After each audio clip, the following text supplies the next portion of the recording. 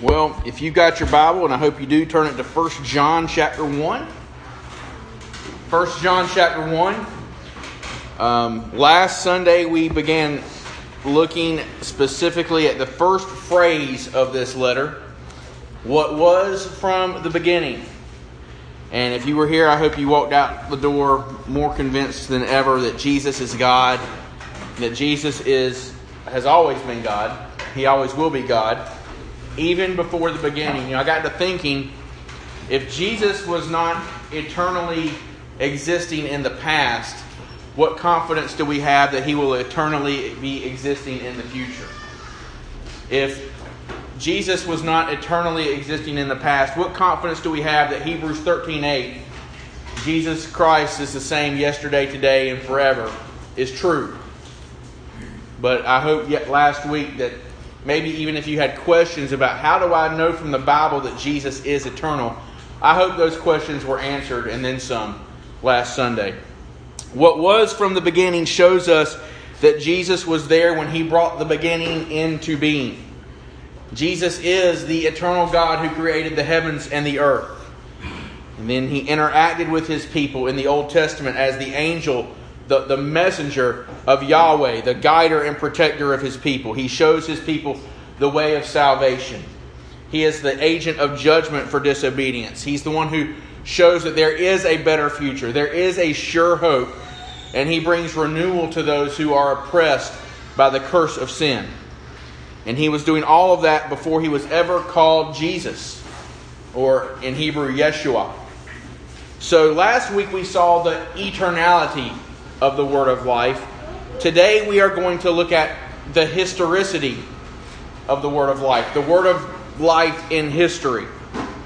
And we will cover all of this today, I think. So 1 John 1 through 4, let's read it and then we'll pray. What was from the beginning, what we have heard, what we have seen with our eyes, what we have looked at and touched with our hands, concerning the word of life. And the life was manifested, and we have seen and testify and proclaim to you the eternal life, which was with the Father and was manifested to us. What we have seen and heard, we proclaim to you also, so that you too may have fellowship with us. And indeed our fellowship is with the Father and with His Son, Jesus Christ. These things we write, so that our joy may be made complete. Let's pray. Father, we come to you this morning thankful that you have brought us here. Thankful on this Mother's Day for the gift of mothers. And we celebrate our own mothers today, and we understand, Father, that this is not a happy day for everybody, and so our sympathies are also with those. We live in a world of sin and death, and that wreaks havoc on the mother-child relationship. And we thank you that in Christ, all of the curse is gone. All of the effects of sin will be remedied. We thank you, Father, that you've sent your Son, Jesus Christ. We thank you for the opportunity yesterday to proclaim Him in our community. We thank you for the captive audiences as children had their faces painted. We thank you for the chances we got just to tell people about us and tell people about you. And now we come, Lord, to your word. And having settled in our minds, I pray, the fact that your Son, Jesus Christ, wasn't just conjured up into existence in a mother's womb, but always was and is and will be. Having settled that, Father, I pray we will now be edified by thinking through the fact that He came as a man and what that means for us. So I pray you'll speak your words through my voice this morning, that I will communicate your word faithfully, and that your people will be edified and you'll be glorified. In Jesus' name, amen. Trying to put this together last night when I was a little burnt out, so to speak. I'm hoping that I'll make sense this morning. Lots of things were going through my mind last night. One of them was the fact that we just live in a day and in an age where, for many people, truth is relative. That is to say, a great number of people that we rub shoulders with, people in our own communities, maybe even people in our own families. We know people in our county. They may not admit to it, but they live as though there is no true right and wrong. That as though there is no real truth and no real error and no real consequences. Yesterday, as we were packing up the trucks and moving out, leaving, there was a bumper sticker on the truck in front of us, and it said, "Logic is greater," had the greater than sign, "Logic is greater than truth." Now, if you think about that, that is an illogical statement on its face. Because all actual logic is grounded in actual truth. 2 + 2 = 4 is grounded in the order by which God created the heavens and the earth. If 2 + 2 is 4, then all bets are off. It does not equal 4, then all bets are off. There is no logic apart from truth. And yet we live in a day and age in which God's purposes and designs for marriage have been corrupted by sinful desires. Gender confusion permeates our culture and is trickling down into our most basic social structures. I won't get specific. I saw another evidence of that on a little news blurb on Facebook yesterday. Google what's latest with Bruce Jenner and you'll see that. Race relations are spoken of without true reference to the fact that there's really only one race. And that's the human race. We're all sons of Adam, no matter what one's shade of melanin is. And we must all be redeemed through one Savior, Jesus, who breaks down every wall of division. Truth has become whatever you desire it to be in our world. And as those who have been called as Christians, those who have been called as saints and ambassadors of the gospel of Jesus Christ, we need to be aware of what we're facing out there. Truth does not matter to the majority. Their minds have been depraved. They're depraved and they're corrupted by sin. And so were ours before Christ saved us. It's only by the grace of God that truth is not relative to us. But truth has become whatever one desires it to be. Many people's definition of God is one spoken of in the Bible, but ultimately He's just there to make you happiest. You can find that on your television set almost any time. As if God exists for us. That is illogical. God does not exist for us. God has created us for His glory. False teaching is prevalent today. This week, yet again, a popular megachurch pastor made news because of a sermon he recently preached in which he said Christians need to, quote, unhitch their faith from the Old Testament. That is illogical. Why is that illogical? Because we lose the significance of the New Testament without the promises of the Messiah in the Old Testament. We lose what He was saving us from if we lose how we were cursed to begin with. We cannot unhitch our faith from any part of God's Word. How do we know right and wrong in God's created order apart from Genesis? Beloved, 2 Timothy 3 verse 5 tells us to avoid men such as these. Jude 4 says they need to be marked out for their condemnation. And so, I'm going to name a name this morning. Avoid Andy Stanley. Okay? Avoid Andy Stanley. Avoid his ministry. He has a very successful ministry by the world's standards, but he's outside of the bounds of truth. And this is not the first time. So, as one of your shepherds, I'm supposed to protect you. Stay away. And I say all of that to remind you that when John wrote 1 John, there were false teachers then too. He was dealing with a lot of the same things we're dealing with. A lot of the same, there's nothing new under the sun. I said that last week. Modern heresy is old heresy in new clothes. In fact, the latter part of his life, there was a heresy that would become known as Gnosticism. And it was gaining headway in the church.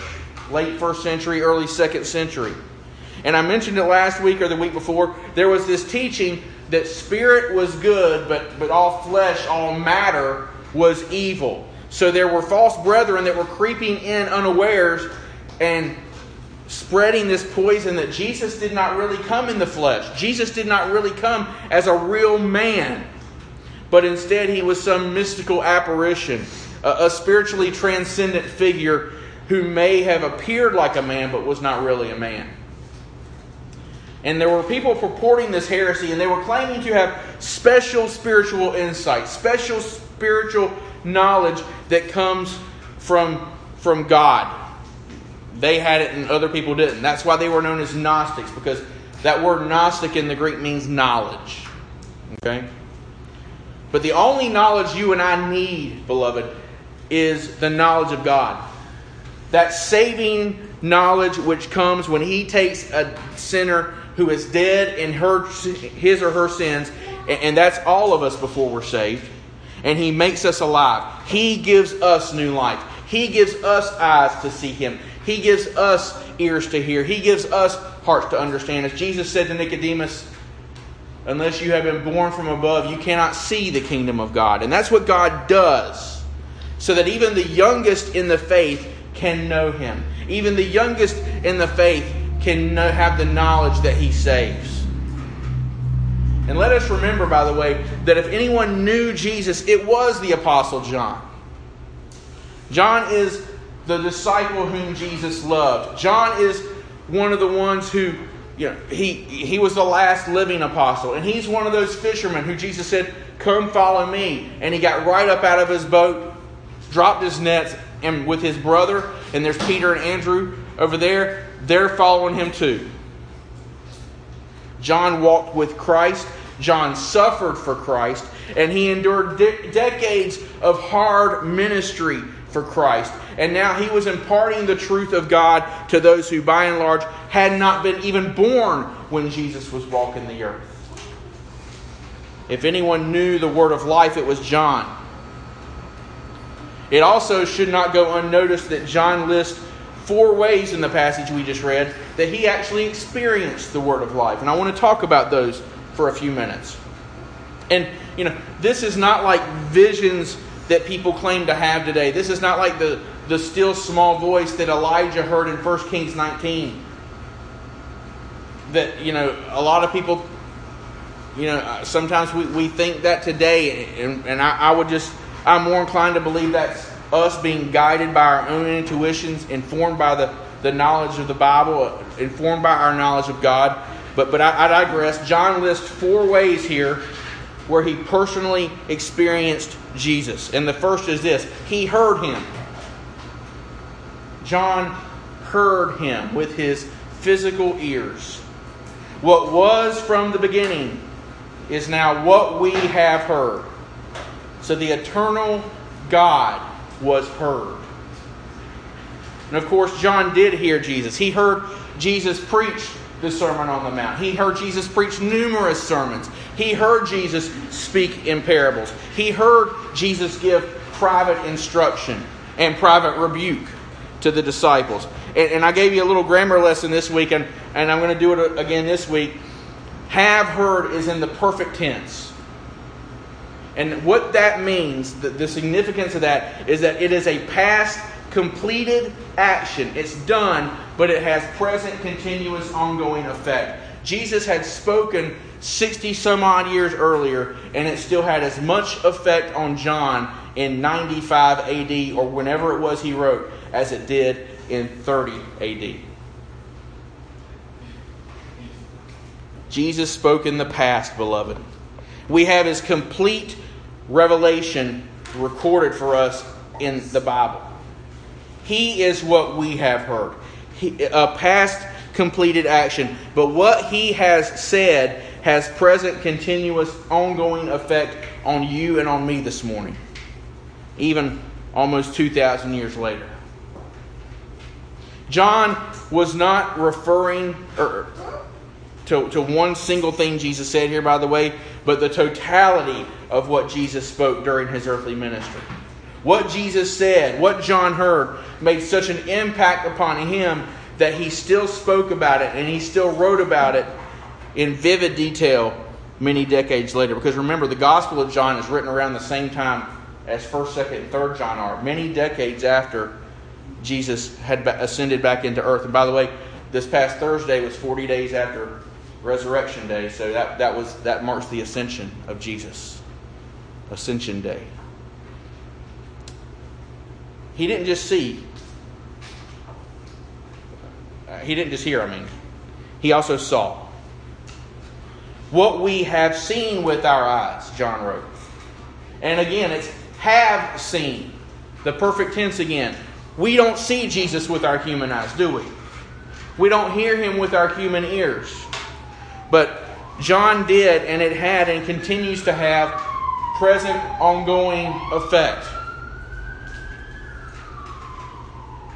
And note that while the early Gnostic heretics may have been claiming that Jesus was some spirit looking like a man, John adds the phrase, with our eyes, to emphasize that this was a real physical human experience. This was not an apparition. This was not a vision. He saw Jesus as you see me right now and as I see you. Jesus was not a mirage, but a real man that John saw every day for over 3 years with his own eyes. And then third, and this goes along with the second, but it is a little bit different, what we have looked at.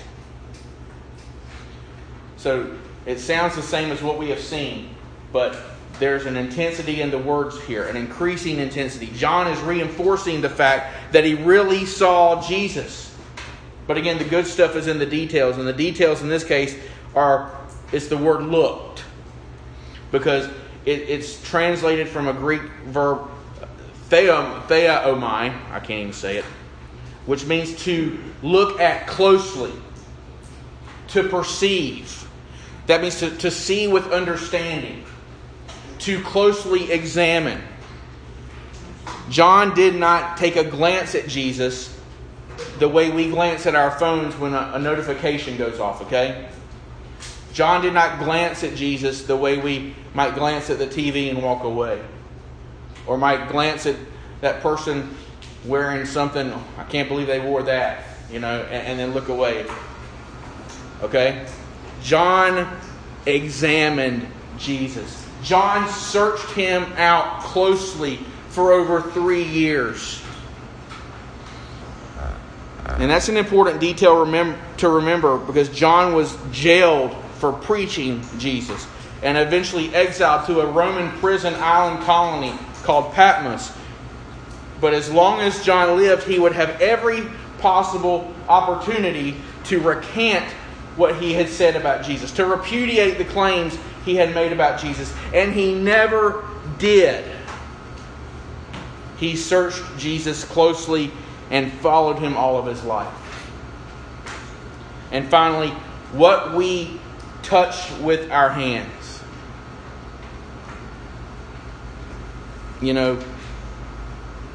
It's proven that the more senses we engage in learning, the better off we are in trying to permanently remember that which we are learning. John is emphasizing this here. He touched the word of life, Jesus, with his hands. That word touched, Jesus used that word. After his resurrection in Luke 29, or not 29, there is Luke 29, Luke 24:39, he said, touch me and see, for a spirit does not have flesh and bones as you see I have. Now think about how often you touch those you live among, even by accident. We pat each other on the back. I've shaken hands and hugged this morning. Think about your family, how often you bump into one another in the kitchen, just bumping bodies. Not to mention all the other regular familial hugs and whatnot that you might experience. Think of how many times walking with Jesus for over 3 years, John would have touched him. It was either last week or probably the week before that I mentioned the upper room scene where Jesus predicts his betrayal and John buries his head in Jesus' chest. He touched the word of life. He heard Jesus. He saw Jesus. He examined Jesus closely. He touched Jesus. John was thoroughly familiar with the one he calls here the Word of life. The person and the work of Jesus Christ presented in the Gospels. And as John writes in John 1:14, the Word became flesh and dwelt among us. Or verse 2 here, the life was manifested. And we have seen and testify and proclaim to you the eternal life which was with the Father and was manifested to us. Let me hearken back to false teaching for a second. We live in a world, beloved, where the world keeps wanting to figure out ways to deny the historicity of Jesus. You turn on during resurrection time, or maybe during Christmas time, you turn on one of those cable stations like A&E or the Discovery Channel or History Channel or National Geographic or something like that, and you'll no doubt see talking heads with doctorates speculating about the validity of the Scriptures and casting doubt upon the reliability of the biblical account of Jesus Christ.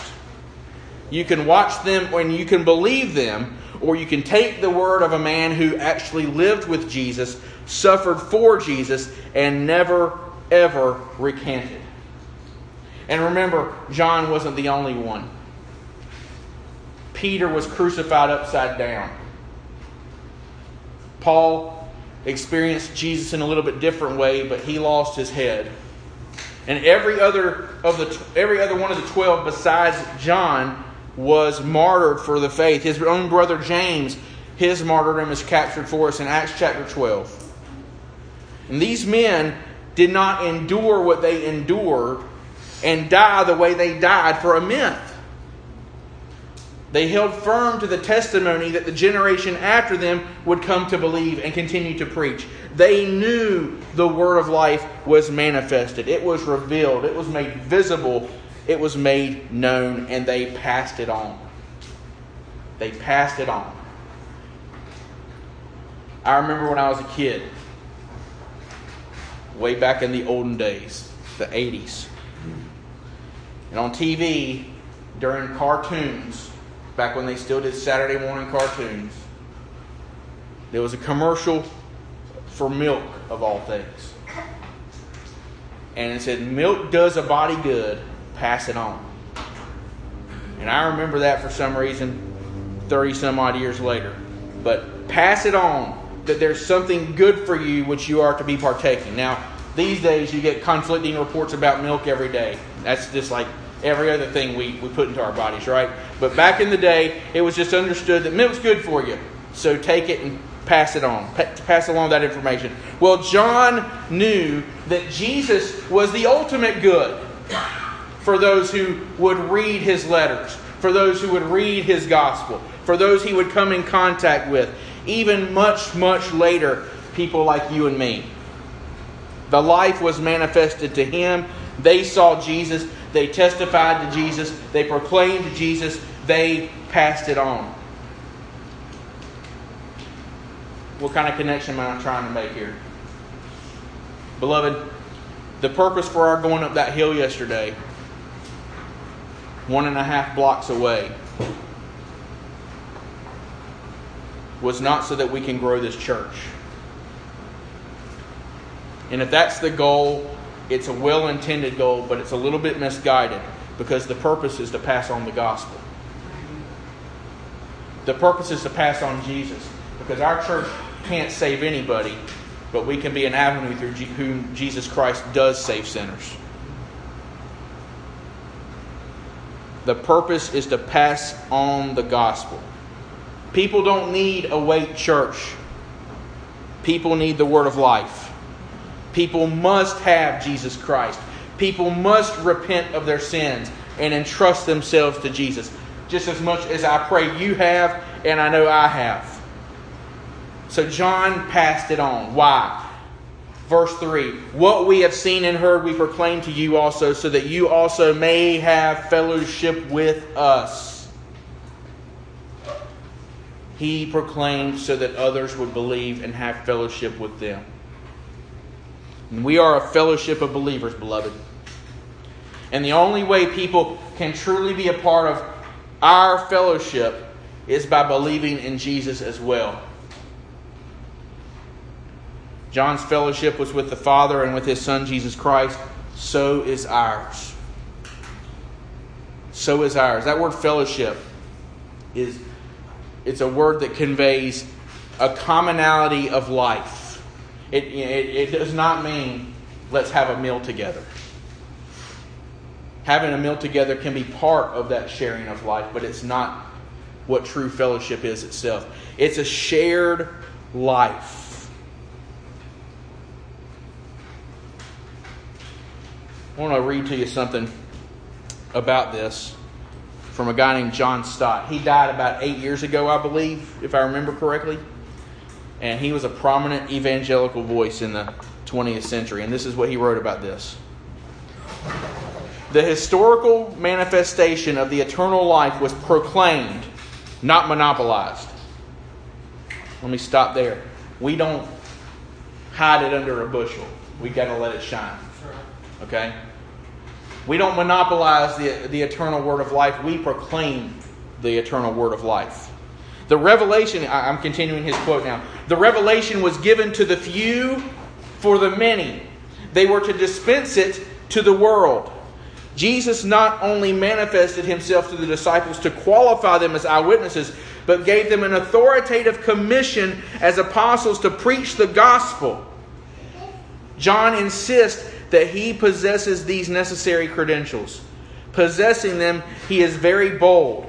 Having heard, seen, touched the Lord Jesus, he bears witness to him. Having received a commission, he proclaims the gospel with authority. For the Christian message is neither a philosophical speculation, nor a tentative suggestion, nor a modest contribution to religious thought, but a dogmatic affirmation by those whose experience and commission qualified them to make it. Let me put that in other words. Beloved, the gospel is not something we tack on to an invitation to church. It's not something we tack on to a call for better national morality or better individual morality for that matter.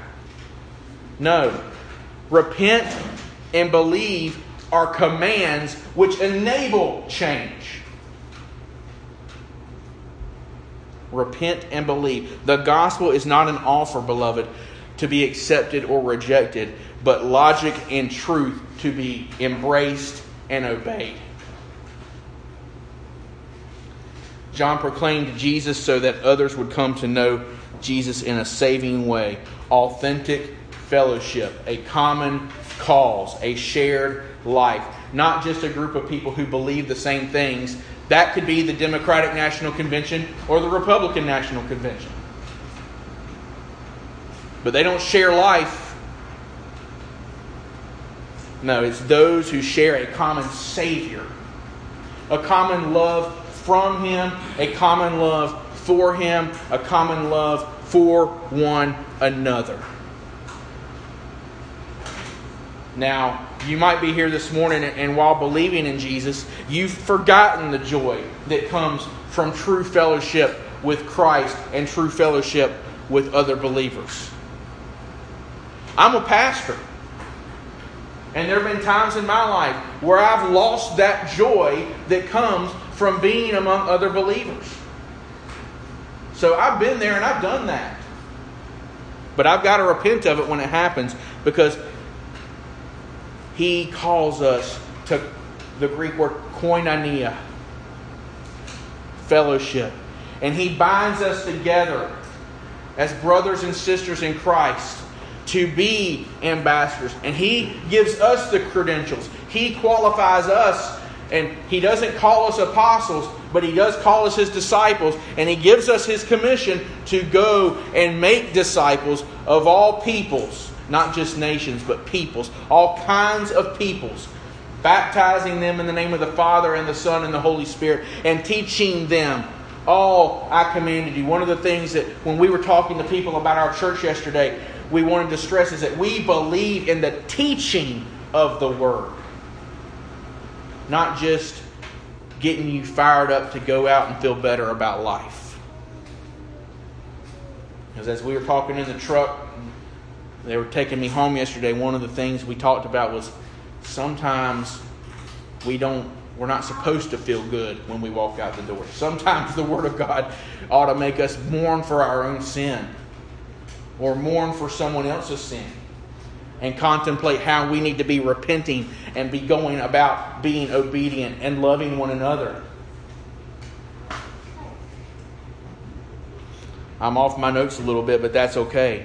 The bottom line is, perhaps today you need to be reminded that Jesus came so that all who believe would have fellowship and shared life with Him. Your proclamation of the gospel, by the way, will be incomplete without that component in your life. There is ultimate joy to be found in Jesus. Look at verse 4. These things we write so that our joy may be complete. And let me say something about joy. Joy is not the equivalent of happiness. Joy does not equal happiness. Joy is much more than happiness. Joy is the inner contentment of the heart that can only be found in believers, even in the worst of circumstances, because joy is something that comes from God. As the late Dr. Martin Lloyd-Jones put it, joy is something very deep and profound, something that affects the whole and entire personality.